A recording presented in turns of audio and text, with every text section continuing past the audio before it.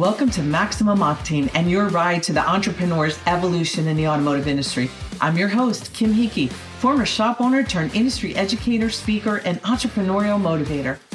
Each week during our ride together, you will hear unfiltered stories of inspiration and transformation shared by successful business owners and CEOs.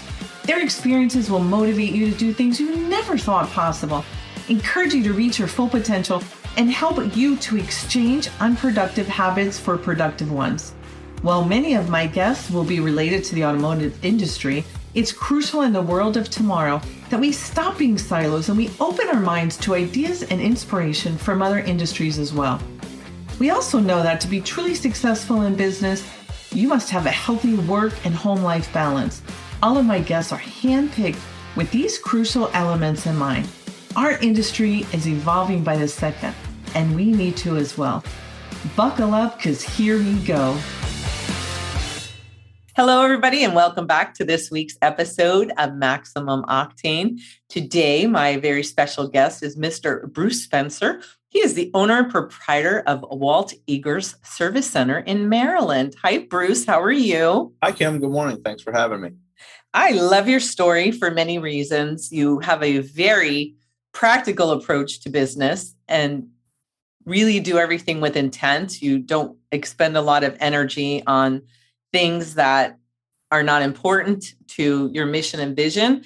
And what also makes you very unique is that you are not from this industry. So many people we talk to, they grew up in a shop, their parents had a shop, their mother or father, their uncle had a shop. You come from a completely different world. So I'd love it if you could share your story with us first. I do come from a different world, but let me start off by saying that I have the utmost respect for, those individuals who have been technicians or mechanics and have built a business.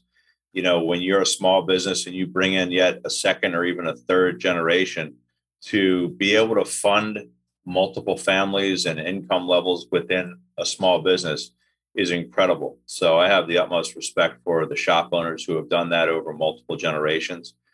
To your point, my story is a little bit different in that, I had an opportunity to buy this business from Walt Eggers, the man, the legend, right? And so he is renowned within our industry and certainly within ATI. And to come in and to really try not to mess it up, frankly. My background was from a corporate background. I was looking for a business, and I had shared with you in a prior discussion that when I bought this place, I wasn't living a lifelong dream. I was really playing some defense as it related to my family was not going to relocate again for another corporate role. So everybody has a story. And I've got 3 sons. They were in pivotal spots within their schooling. And all my family is in Maryland. We were not going to relocate again. So my wife really was the one who came up with the idea that said, look, I know that it's hard for you to find an equal corporate opportunity here locally. So you're going to have to get creative. And so I began to look for businesses that might fit my lifestyle and the things that I didn't want to own. I knew what that short list was. I didn't want to own a liquor store. I didn't want to own, in my world, a gas station per se or a restaurant. And I really didn't know anything about auto repair. But Walt's business was for sale. It was at a fairly premium price and it was intriguing. So once I looked at it, it was, Walt was in his transition process following the succession planning from ATI. And he basically had been living that succession plan. So he was spending a fair amount of time down in Tennessee, where he has since retired. And he had people here who were great, who were running the shop. He had a fair amount of processes in place. So it told me that I could come in and have a reasonable learning curve to understand the business and the industry without imploding or being in a panic on day one. So it had a lot of opportunity. The shop itself is a large shop. And after owning it for 5.5 years now, I can tell you that every day it's still pretty humbling because I had a lot of assumptions coming in that I thought we would just knock it out of the park. And the fact of the matter is, it's a tough business. It's very good and it's going to be here for a long time for us independents. But at the same time, it's a tough business, and you can grow this place one car at a time. And getting those vehicles here, we're not on a main stretch of any kind. So you have to find us and we have to market for that. But I love what we're doing. We'll talk about it a little bit more as it gets to talking about strategy and my thoughts on that. But ultimately, having the ATI coaching backdrop was a godsend when I bought the business. So anyway, glad to be here with you today, Kim, and happy to be in our industry. And I think we've got a huge upside if we do things well. I have so many questions rolling through my head. So if I interrupt you right now, you know me, and I get very excited. So two things that you just mentioned, I want to make sure that our listeners heard. One of the things that attracted you to this business was that it was basically, I'm going to use the word turnkey, meaning there was processes in place. The owner was not working in the business. So you didn't have to come in and fill the previous owner's role as far as working on cars or selling service or jockeying cars around the parking lot and all of that. It was a model that was built to withstand a transfer of ownership, correct? Absolutely. And, as I watched ATI and utilizing the succession planning, to be very candid, it's not like banks love our business. If you've got some real estate that you own and you're willing to, convey that, banks might have an interest. But for me, Walt's still my landlord. He owns the property. Getting banks to sign off on, hey, yes, it's a cash flow business, but the banks need an asset that they can grab a hold of if something doesn't go well. And we don't offer that for the most part. We offer a great customer base and a cash flow. And so for us, having an established business here, I actually had reached out to a couple of banker friends that I had. They didn't have an interest in helping me, but Walt had a relationship with his bank, which is M&T Bank here. And I reached out to them at the suggestion of our broker. And so having everything, to your point, of in place, processes in place, a lot of times we as business owners, we love our baby, right? And we want to get a premium for it. But I bought this from Walt, candidly, probably at a premium for what our industry norms would be in an acquisition. But to your point, it was running itself. And you don't have a long line of people, whether it's a technician who has the wherewithal or financially or the desire to actually be a business owner. Some might say it on a Tuesday, and by Friday, they've rethought that and said, what was I thinking? So, there's not a long list of people who are lined up to buy our businesses. And so it's that important that you can attract somebody from outside the industry like Walt did with me and educate them on this is a great business. And by the way, if done well, you can enjoy the benefits of it without actually having to know how to fix a car or sell the services or whatever. And for me, coming in and as I said before, trying not to mess up the deal and what Walt had built, I had to get connected with customers. So I spent the first few and really still today, I do a fair amount of it is driving the shuttle. I'm stepping back from that now as we've grown and matured as a business, but there really was no better way for me to get to know the customer base than to drive our shuttle and have conversations that didn't take away from their day or their time. And so that's worked well, but it's time to really grow the business and to step back a little bit and work on some of the more important things strategically.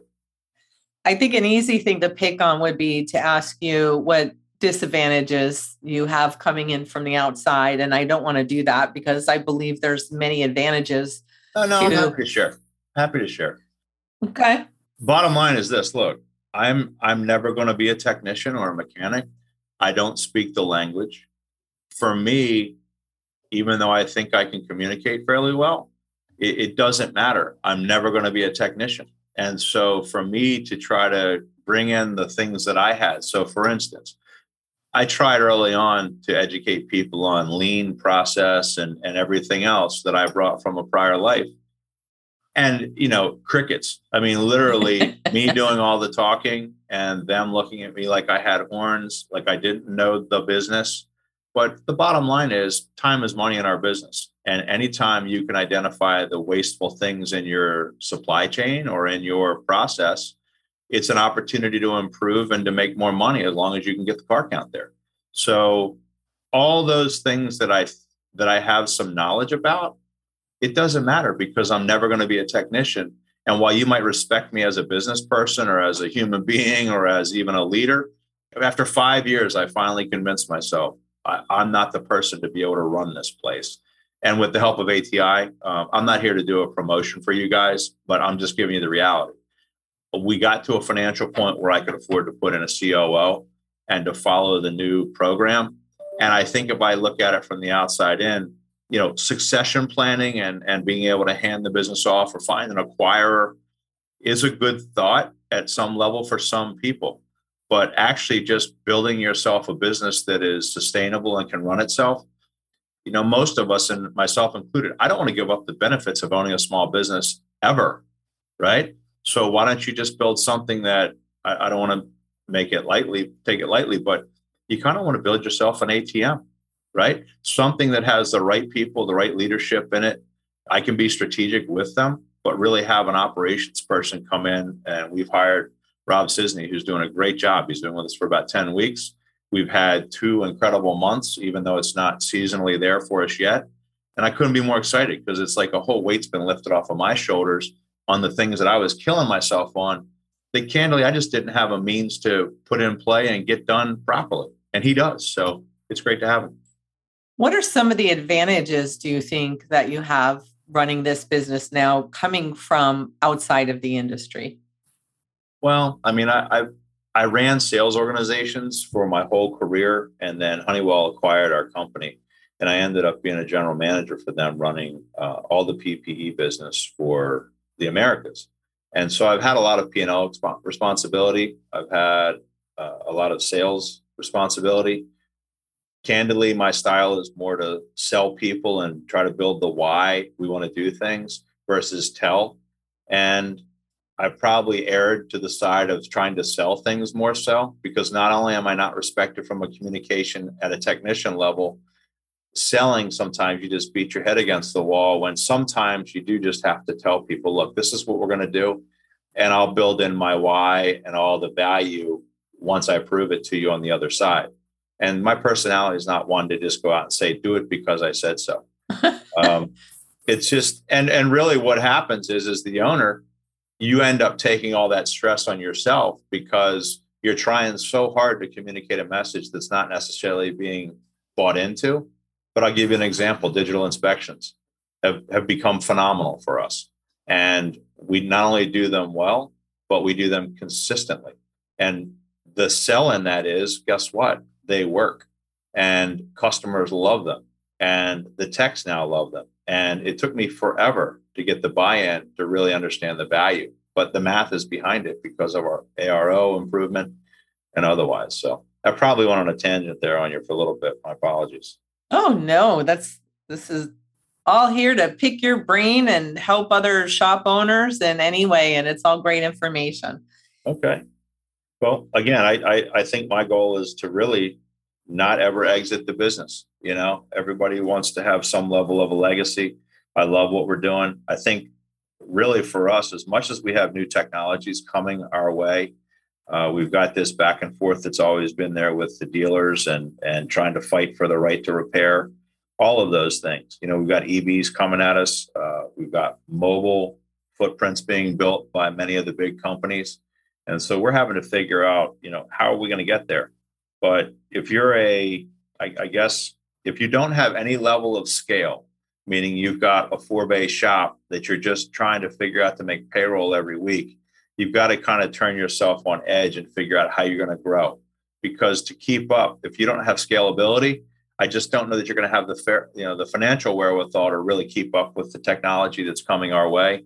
And I think that's going to be problematic for you as a shop owner longer term. So there's an old adage that if you're not growing, you're dying. And I think we all as shop owners have to take that on our own plate and really commit to growth and doing the right things. And it doesn't mean you have to be all things to everybody, but you better find a niche and a lane that you can try to own through your own marketing techniques and word of mouth and other things. Now, we'll talk about that as one of the things I'd said that I wanted to talk about, strategically, is deciding what you want to work on and what you don't want to work on can be equally as important. And then having the discipline to not work on those things. So the discipline is tough because many times, especially if it's a slow week or car count is not where people were hoping or wanting, they tend to, in a state of panic, take in vehicles that they know that they don't want to, that they know they should, and then things start going sideways. And the first thing out of their mouth is, I knew we shouldn't have taken in that car. I knew we shouldn't have done it. And it's like, why did you do it? All the indicators said, don't do it. So how do you have that discipline? It's tough to turn things away when you want to have money coming in, right? Absolutely. And for us, and Walt had the same model, and I've piggybacked it, which is, don't go out and advertise a $19 oil change and then have a car come in and then try to upsell like crazy. Yeah, that's a model in our industry, but that model gives us all a potentially bad name if done poorly. We already have the perception when a customer walks through the door that we're going to be at some level for a new customer making an effort to take their money, right? And so if they've come as a referral, hopefully we've got a nice bridge built for us that way. But if it's a brand new customer and you get them in here on a $19 oil change, it just doesn't make any sense that you begin the relationship by trying to stick them with things. Now, the digital inspection certainly helps with that. But for the most part, if I get you here on price, I probably will lose you and I haven't sold my value. So just loading the bays with false pretense is just a bad strategy in my mind. And I'm learning a lot. I've spent a lot of time and a hell of a lot of money on trying to acquire new customers. And it's an expensive model. And just yesterday on our CEO group, I had good inputs from folks and really trying to cultivate the business that we already have within our walls to go back out, recultivate, declined work. And so I'm learning. I'm going to meet with Rob, our COO here after we get off this podcast. So, there's just so much learning. I just think it's we have a set of values here that we go by and we live by them and we use them both internally and externally. So we use them for all tiebreakers. It's a simple acronym, TRICE, that I brought with me. And I basically customized it to the auto repair industry. Trust, respect, pensions, communication, empathy. And so I won't go into all the details of them. If anybody cared to just take a peek at the website, it's walteager.com. They could take a look at it. Our About Us is basically me in a video explaining our values of Trice. So if you build your house on values, the whole concept of bringing somebody in here on a lowball deal and then trying to upsell them doesn't align with our values. And from our technician to our maintenance person to everybody, they absolutely get that. And we're all on the same page. And when you're internally on the same page, that conveys very well to your customer base. And so you're, somewhat symbiotic that you get together with your customers and that everybody's on the same page. And where that shows up is when you receive reviews from customers and they talk about all the things you're trying to do. And then you get to go back to your internal employee base and say, look, let me show you why it's so important that we live the way we say we're going to live, because not only do customers notice it, they can actually articulate all of this back to us in a review. And when they do, it's magic. So do you feel like a rock star when people are singing this song back to you? You always hear singers on stage say it's such an incredible feeling to have a packed stadium repeating your words and back to you and singing along. Do you have that kind of feeling? It's a great analogy. And it comes down to taking those reviews. I'll print them off and we'll distribute them and we'll just beat it in again. This is why we do what we do. And yeah, it's kind of like, all right, everybody hold up. Well, it used to be lighters, I'm old enough to hold up lighters, but now we're holding up cell phones and, play the next song. And no, it does feel good. And managing the reviews actively, even a bad review is a good thing. It's hard to accept it when you're in the moment, but how you reply to that review, everybody's been coached on this, but how you reply to that review, don't take it personally, take it as an opportunity to speak to everybody else who might read that. And you know what, if you did mess up, just say so. People are actually in somewhat of as negative as people can be today, if they sit down and step back from it, the way you reply to that negative review can just be a godsend. We have customers come in somewhat frequently that say, hey, I'm not here because of your good reviews. I'm here because of the way you replied to your negative reviews. You took ownership of it, or you explained the situation, and it made me think that's a place I could do business with. That's fantastic. Fantastic. So one of the other things I think that lends itself to part of your success. And I imagine in the corporate world, as well as an independent shop owner, is the way you can differentiate things that you should not be doing versus things you should be doing. So many people focus on, here's what I have to do today and tomorrow. And there's so many systems of, before you leave, write a list of 6 things you want to do tomorrow and or for the week, or all kinds of different systems for it. But you also do that with the things that you will not be doing. And you're very clear about those items. Can you speak to that a little bit? Sure. Yeah, it's very refreshing actually to acknowledge the things that you're not going to do. So most of us have, let's just pick a number, a list of 10 things strategically that we'd like to get accomplished. And that'll be different for various shops. But when you step back from it, you know darn well when you write down the 10 things that are pretty good sized projects or things that you want to do, you can either have financial limitations on that, you could have resource limitations on that, but you really only have the resources and the time and the money that you have. So prioritize your top 5. So in this exercise, we're going to pick 5 things. We're going to decide and we're going to allocate resources to them. And then we're going to acknowledge the other 5 things that we're choosing not to do right now.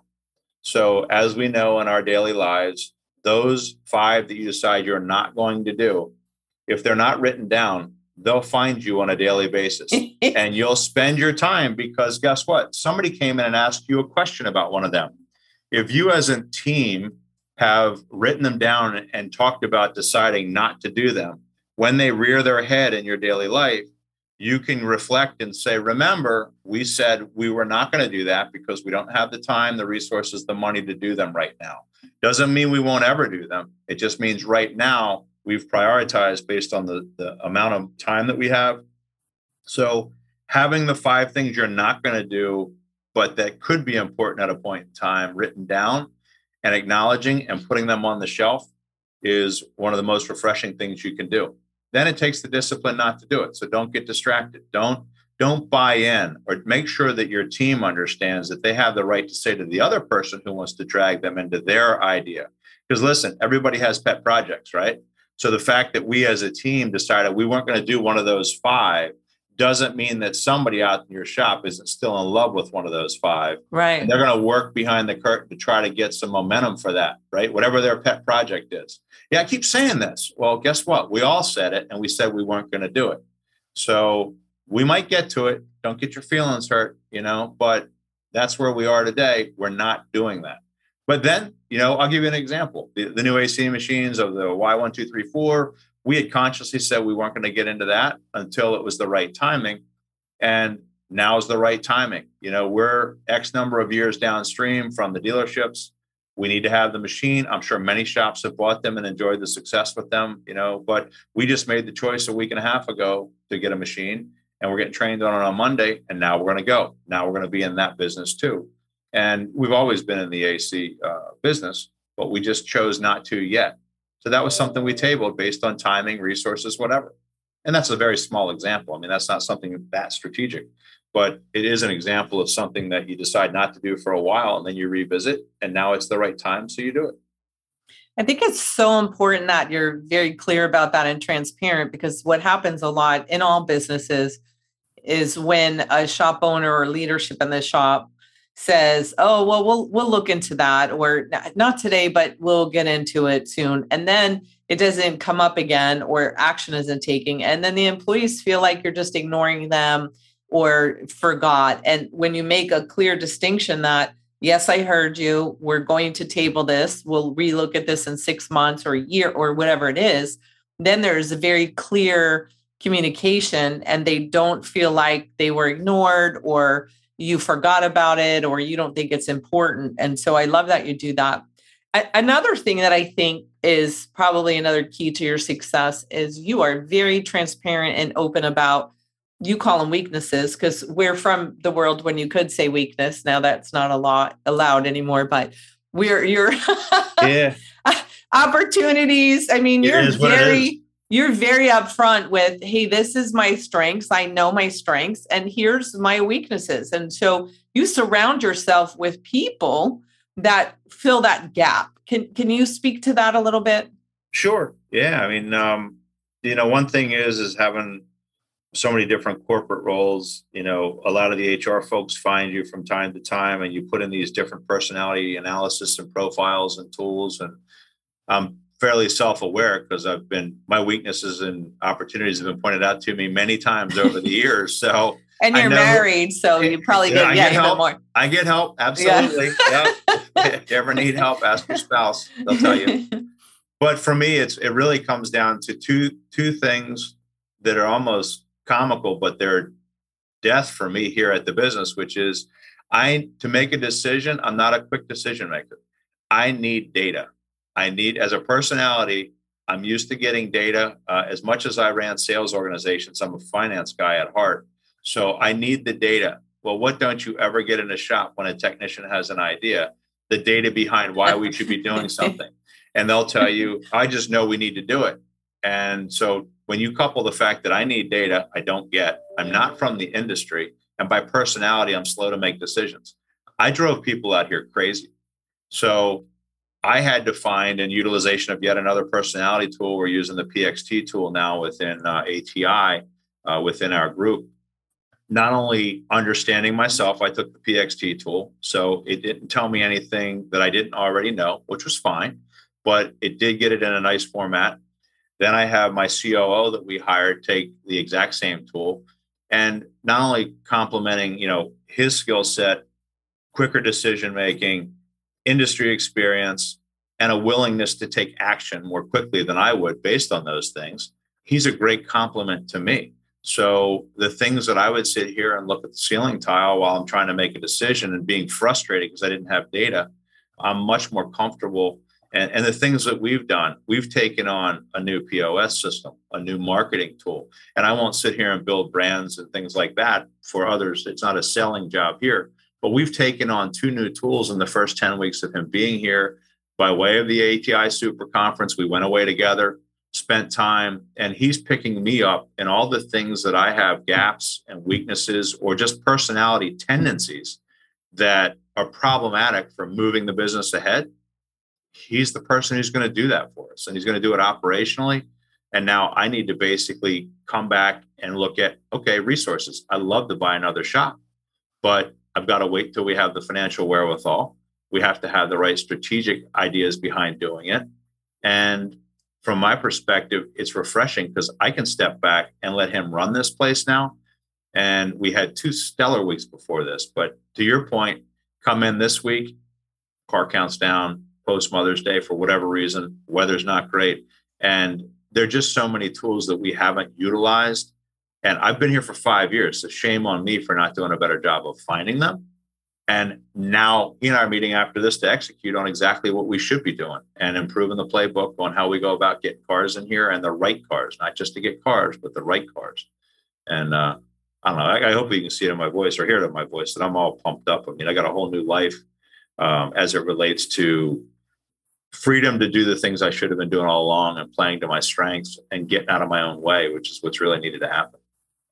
I know that we've been on for probably a little longer than we had scheduled for today. And I would love for you to come back because there are so many things I want to ask you about. But in closing, it's a very difficult thing to kind of check your ego out the door and say, listen, I cannot be the smartest guy in the room all the time. I can't be all things to all people. I need to get out of the way and bring other people in to help support that. What advice do you have for people to let them, again, check their ego at the door? How do they do that? Well, once you acknowledge that a COO role can really take your business to another level and allow you as the owner to step back and do the things you know you should be doing, just be very conscious of the fact when you bring that COO in, you've built your business in most cases in our industry, you have to step back. You have to make that change. You have to be conscious about what you're doing. And for me, it wasn't hard because I didn't build the business as it relates to being a technician and working in the shop. So I never added value there. So for me to step back, it's been much easier. But you as a person who has built your business, maybe it's multi-generation, be really candid with yourself about the fact that as much as it's your baby, your baby can improve and you can have help to build it, you've got to hire the right personality. You've got to make sure you've got respect for each other. You've got to make sure that they're as engaged as you are. Certainly don't be cheap about it. I mean, get the right person and pay them to do it. And generally, look, let's be candid. Our margins in our industry are good enough that if done well, you can afford that person in most cases. But be consciously step back and let them do the job you hire them to do, but define that role very well for them. And then again, like we say, we're not going to do certain things strategically. Make sure that you're holding them accountable to the job description that you both agree on, but get out of their way, let them do the job, and then get back into a coaching role. Observe. Don't pinpoint everything. Employees come to you, direct them to your new, leader, if you will. And that part's been easy for me because they weren't coming to me for great insight anyway. They didn't trust my insight. So sorry to ramble on you, but I think, hire the right people, make sure you have good processes, define the roles, then get out of the way and let them do their job. Because job satisfaction, as most of us know, is not just about the wage. They'll tell you it is, but it's not. It's really about sometimes coaching, pat on the back, and people feeling good about the effort they're making. We won't go into a long deal on that, but that's when people feel the best, is when they're accountable and performing. Well, thank you so much for sharing your story and your insights with us. And let's get together for part 2 soon, because there's so many more questions that I want to ask. And I know you have a lot of other great information. So thanks for joining us today. Hey, thanks, Kim. Thanks for having me. And hopefully in some small way, it helps somebody somewhere. And glad to be a part of it. Thanks for having me. Thank you. All right, everybody. See you next week. Stay safe, make good choices, and stay inspired. Bye-bye, everybody. Thank you for listening to this episode of Maximum Octane, your ride to the entrepreneur's evolution. If you enjoyed what you heard today, please share it with a friend. And if you haven't already, subscribe, rate, and review the show on your favorite podcast player. If you have any questions, comments, topic ideas, or you just want to be a guest on my show, I want to hear from you. You can reach me directly at mopodcast@autotraining.net. Thanks for listening, and keep seeking information everywhere that you can.